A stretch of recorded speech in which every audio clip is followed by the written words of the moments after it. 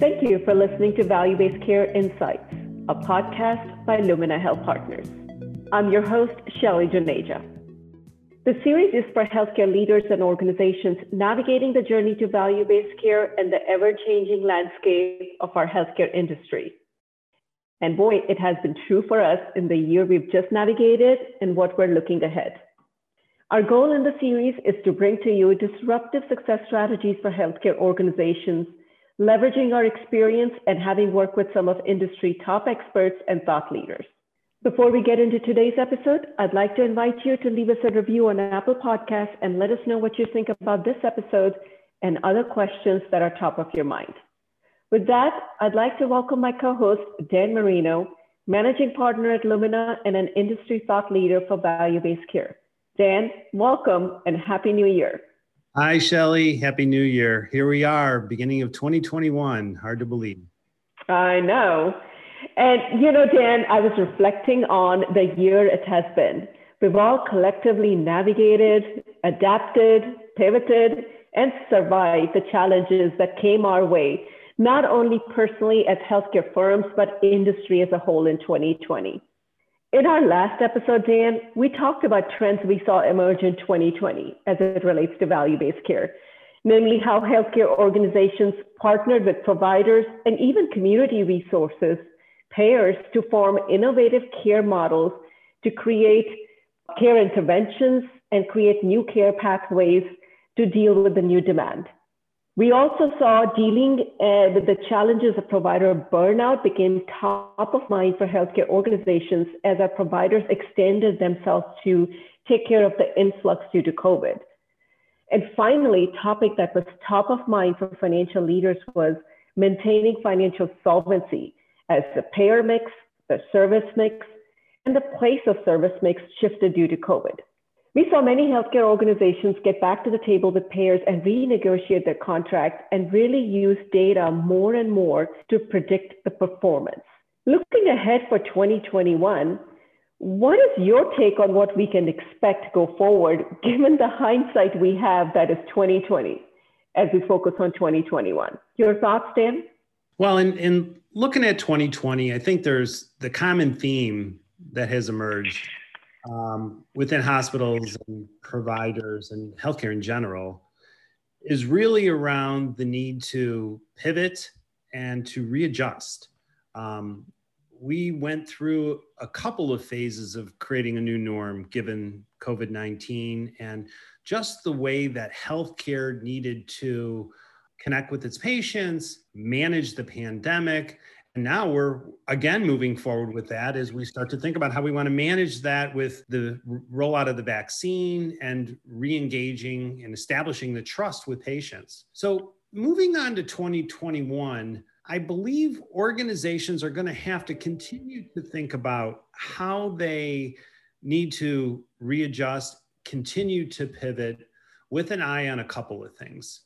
One is, how do we financially get our organizations back on track? And as I've said repeatedly, and many folks in the industry know this, hospitals and providers, the margins aren't very big. They're lucky if they're 2, 3, 4%. And now with COVID, many of them have operated in a loss this past year. So clearly a major focus for hospitals is being able to reposition themselves financially and getting themselves back to the point where they are financially stable. So that's going to be a big area. I think a second area that's going to be a strong focus is really around value-based care. If anything, COVID-19 has shown a lot of the limitations related to fee-for-service and the reimbursement around fee-for-service. With that being said, we have an opportunity to do something different in healthcare and focus a lot around providing value and establishing reimbursement around that value. And then third, I think, is an area around continuous education. If anything, one of the key things I think we all learned is that we needed to focus on change. We needed to focus on being nimble. We needed to focus on readjusting and understanding how other organizations have done that and almost creating a shared learning environment is a key way of being able to drive success much quicker than having to figure it out yourself. So I really think education and leadership development and training is going to be important as we really figure out what the new norm in healthcare is going to look like. I really like the point, Dan, you're making on education and training for leadership. We certainly see that emerge in the last few years, but the gap that exists in our industry on very specific focus for healthcare leaders on getting the content, the knowledge, and the skills to navigate this new landscape of value-based care and the need to pivot and the flexibility and adaptability that is required. I think 2020, if anything, sort of highlighted that gap. So we're definitely going to see a lot of focus come up in 2021 on that aspect.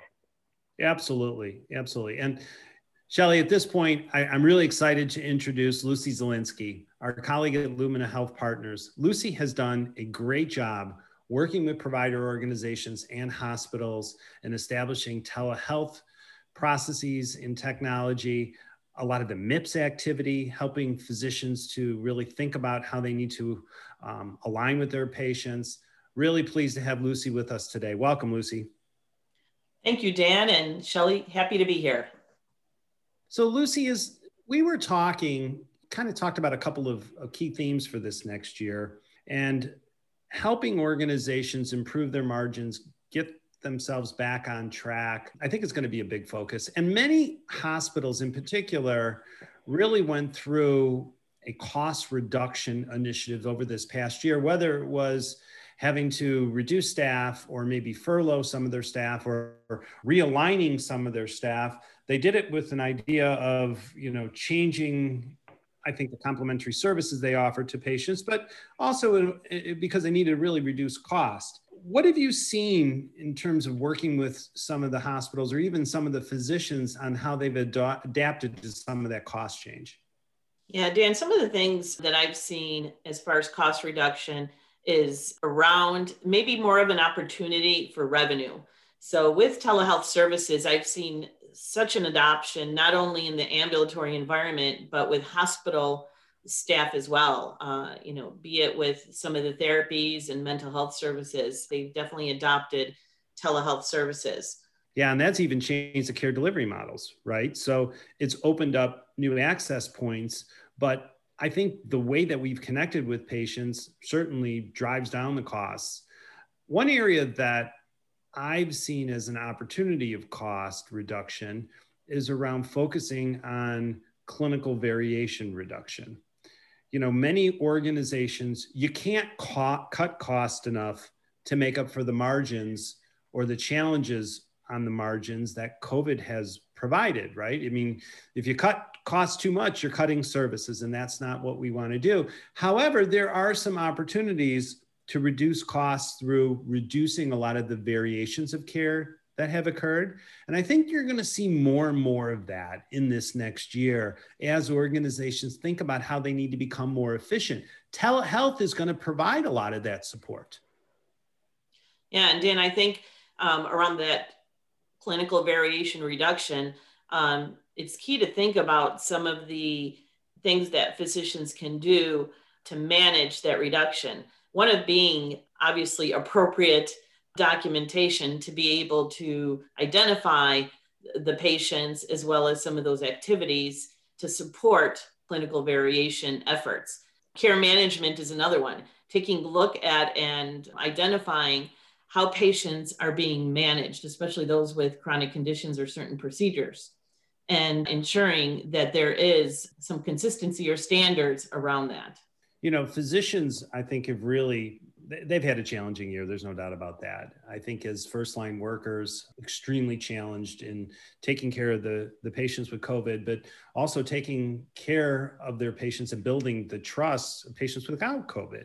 As we heard, there's many patients who, because of fear, have not had a lot of their tests, have not had a lot of their clinical services that they need. I think one of the things that we're going to see from physicians is almost a realignment of incentives. Surgeons, for instance, were hurt really bad this past year because, of course, the elective procedures really were reduced. So I think we may see a lot of almost compensation realignment thinking about how we could possibly incentivize physicians differently in a fee for value type of a world as opposed to fee for service. Any thoughts with that? What have you heard in sort of from a needs perspective in talking to some of your physician colleagues? That's a good point, Dan. As you know, provider compensation in the fee for service world, many physicians are paid on an RVU basis or based on volume. Well, with COVID, they definitely took a hit.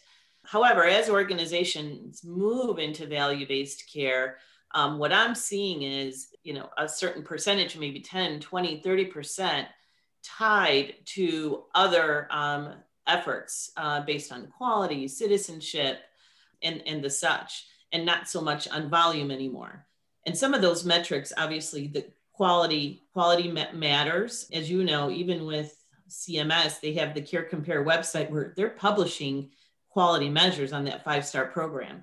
So now physicians are going to be really held accountable to some of the quality measures.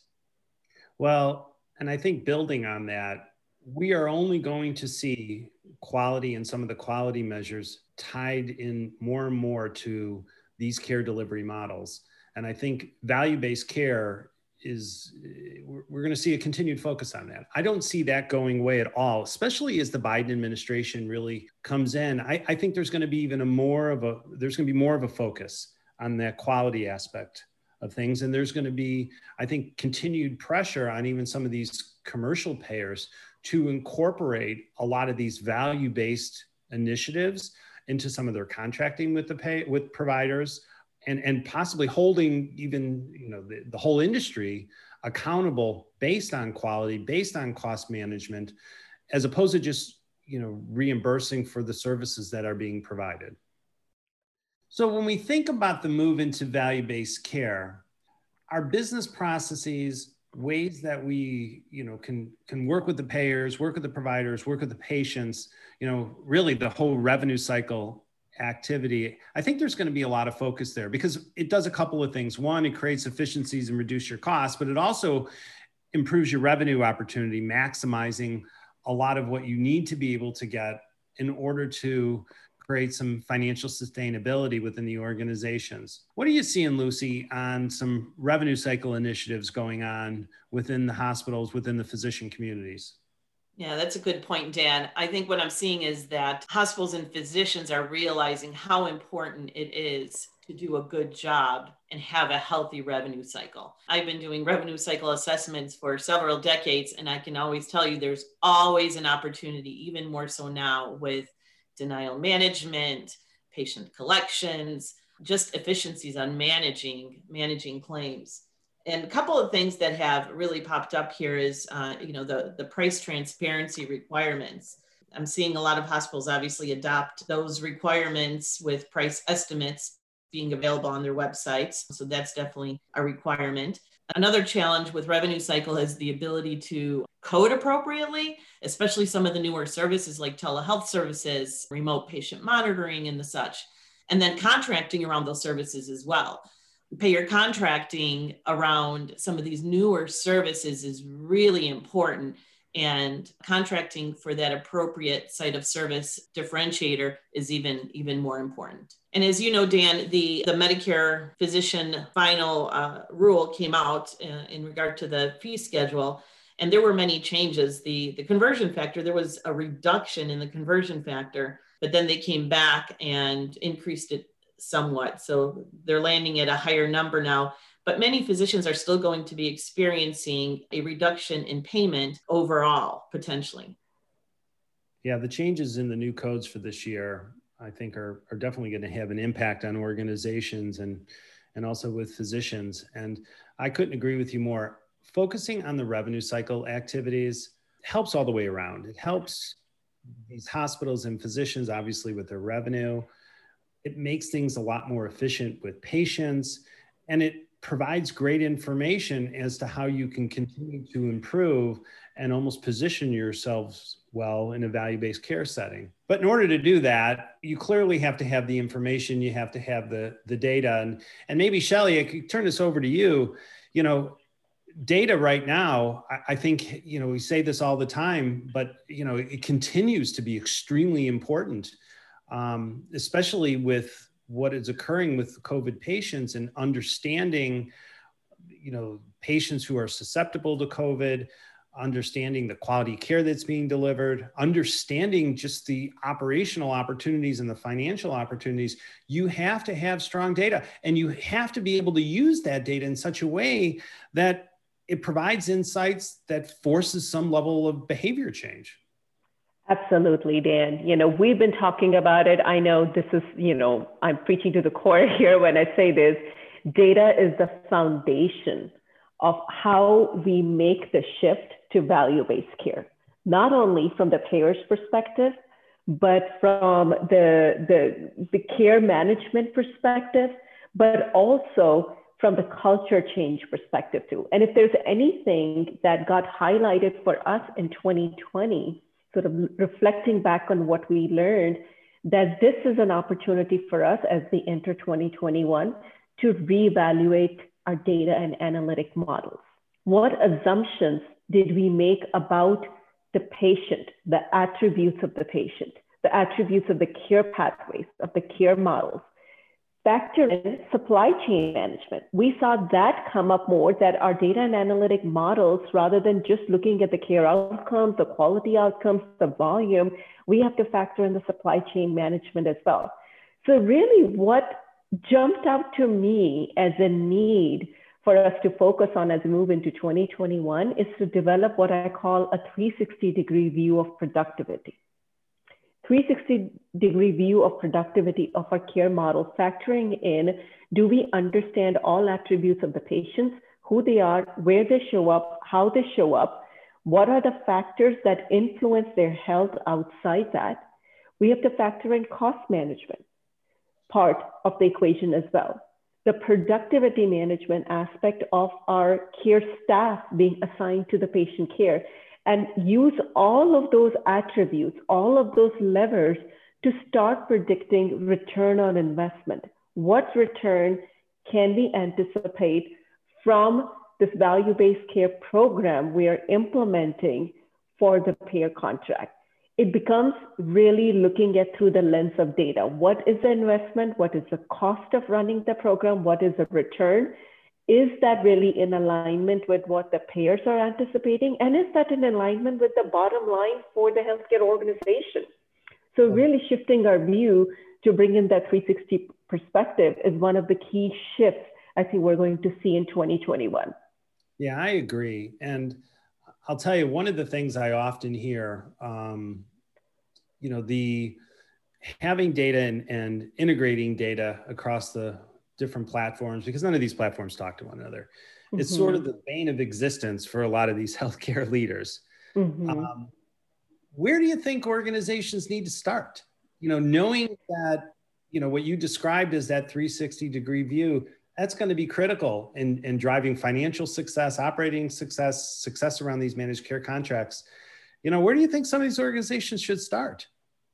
I'm going to say this, Dan. We get caught up in trying to build the perfect data platform, and we get lost in that. It's expensive, it's time consuming, it's very complex, it's very resource intensive, and frankly, for the CFOs, it's like a big black hole. You keep pouring in the data, yet you never get the outcomes that truly drive the decisions.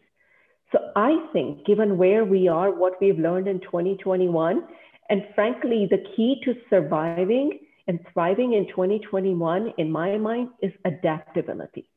With that in mind, I think what organizations need to really consider is more of an agile methodology to data analytics.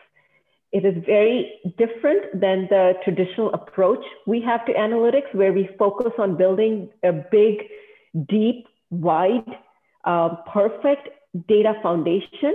Instead, maybe start running it, looking at use cases. Give me a list of top 5 questions that we need to solve for. Let me understand the data attributes that are going to define the answer of that. Let me go in, pull in, aggregate the data, and come up with an answer, not to solve the question entirely, but really to position the next set of questions that need to be answered. Right. So consider maybe shifting the approach to analytics to bring in the agile methodology. We hear a lot about digital innovation, Dan. That's kind of the buzzword for 2020, and we're going to hear that being the buzzword in 2021. But if you think about it, digital innovation to bring in the new types of data, whether that be from at-home remote monitoring devices, which is becoming more and more common, whether that's starting to bring in social determinants of data to understand our consumer, our patient better, I think all is going to require us to have a flexible and adaptable architect behind our analytics.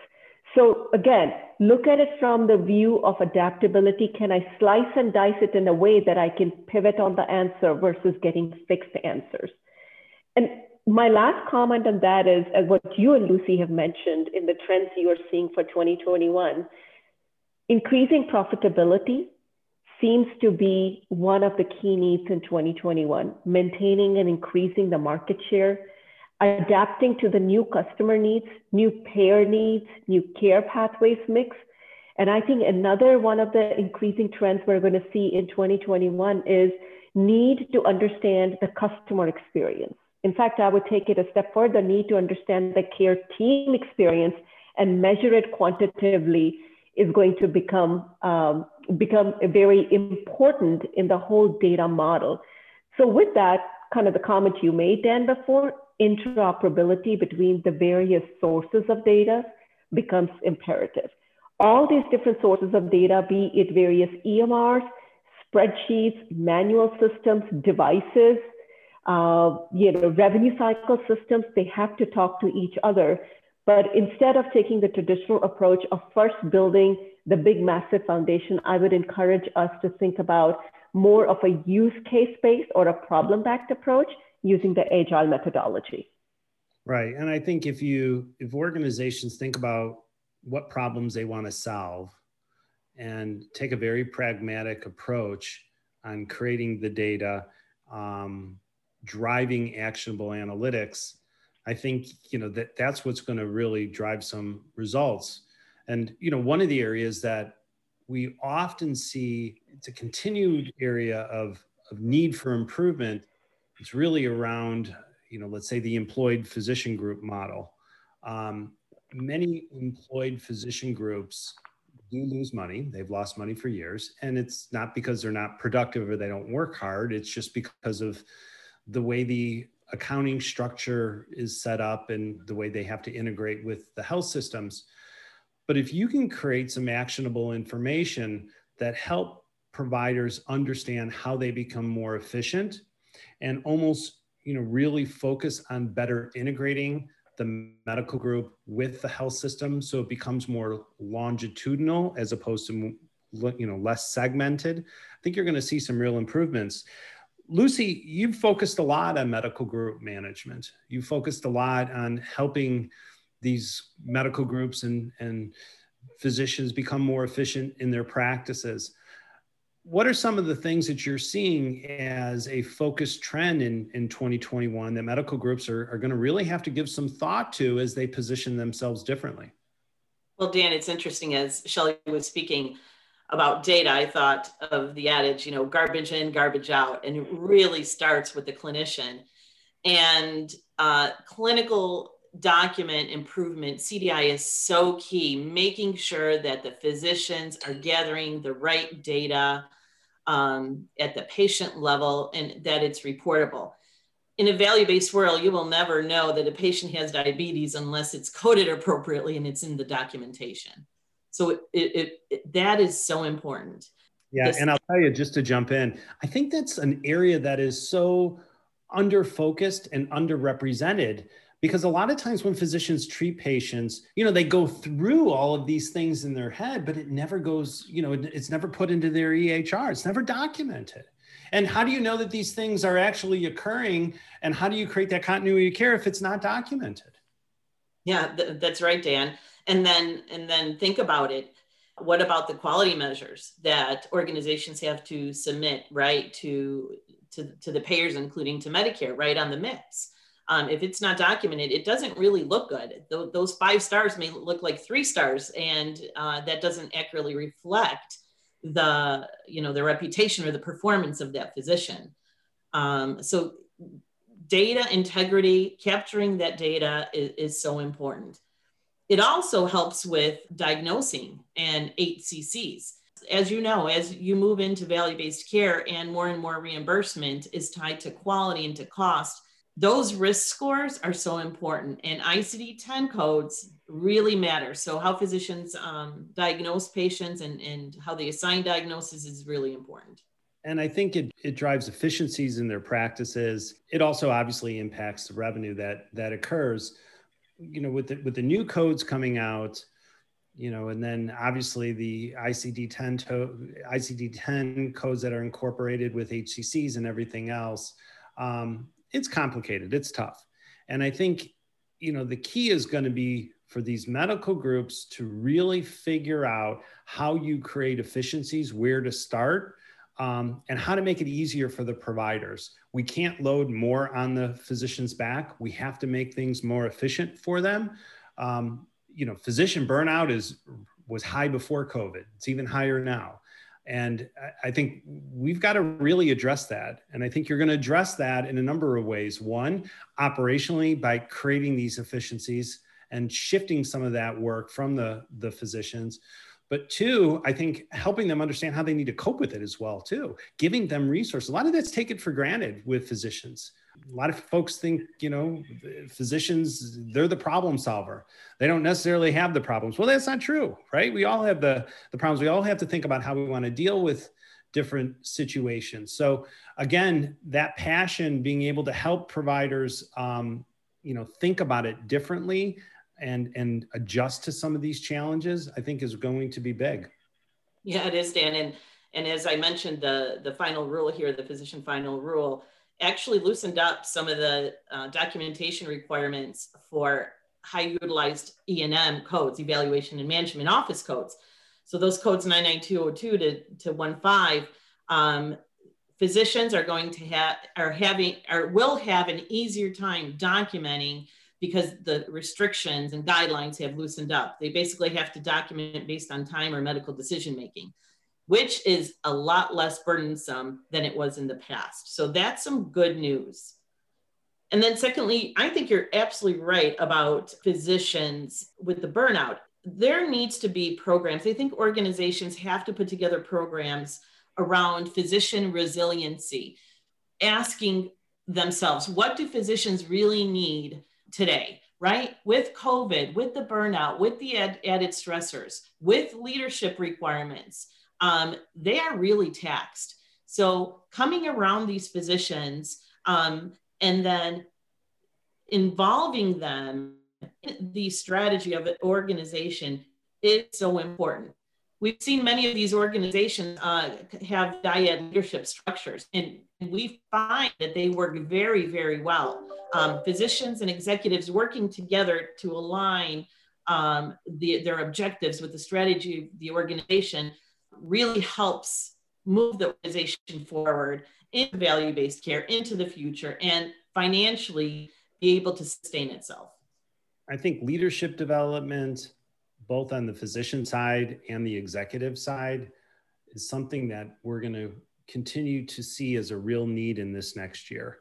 And that's what's going to help all of us as an industry focus on how we could adapt to what the new norm in healthcare is going to look like and begin to really position ourselves for some future success. And one shout out to you and to the Lumina team. We've been talking about leadership development for quite some time. I'm really excited about the work that you're doing and addressing this directly with physicians, because I agree, physician burnout, it's a real challenge. And if there's anything that is going to compromise the long-term focus of healthcare, it's going to be physician burnout, having physicians really get tired of treating patients and leave the industry. And that is the last thing we need. We have to figure out how we adjust to all of the challenges we have within the industry and face it head on. Yes, and I think organizations definitely need to invest in their physicians. And as you said, under Lumina Leadership Institute, we have several seasoned folks that can definitely support leadership programs for these physicians, including a physician. Yeah, I know. And he's great too. I'll tell you, it's been fun to watch him providing a lot of mentoring to different physicians. And if anything, just being an ear, right? Having him just, talk and really just listen to some of these physicians. Well, Shelly, I think there's a couple of really key things that we are all going to focus on in this next year. Obviously, improving the financial performance of hospitals, but doing it in such a way where we get ourselves back on track. We don't cut our services anymore. We focus on cost management, but really cost management around efficiencies, less than around cutting services. We're also going to see a shift into value-based care. I'm convinced that that's going to be the case. And to me, I've been in healthcare going on 30 years, and it's exciting to see that. It's exciting to see that we are now going to be really evaluated and reimbursed based on quality, with more of a focus on the delivery of care, less of the focus on just the services that are being performed. And I think as we've talked about it, certain initiatives such as analytics and data are going to be key. Developing medical groups and making medical groups more efficient, integrating them more with the hospitals, post-acute providers across the whole longitudinal care model, I think is going to be extremely important. And then lastly, helping physicians and executives understand how they need to continue to develop, how they need to continue to grow, and not only face the challenges that the industry has today, but think about the new opportunities and the new capabilities that are out there to help them achieve some of their personal and professional goals. I think that's going to be really important. Absolutely, Dan. And I'm also excited at the new offerings, the key areas of focus that Lumina is offering, keeping in line with where the needs are in the industry in 2021, including our Lumina Leadership Institute. So I'm very excited at what lies ahead, and also excited at the lineup of guests we have lined for our podcast in 2021, bringing to you more insights from industry thought leaders on the trends, on real life practical experience on tackling these challenges that we're all facing in our healthcare industry. So we want to thank our listeners for tuning into Value-Based Care. I'm going to start that again. So we want to thank our listeners for tuning into Value-Based Insights podcast by Lumina Health Partners. We at Lumina are your partners on the journey to value-based care and all the pivots and challenges our industry is going through. To learn more about us, visit us on luminahp.com. And if you found value in today's conversation, subscribe to us on all major podcast platforms, including Apple and Spotify, and leave us feedback.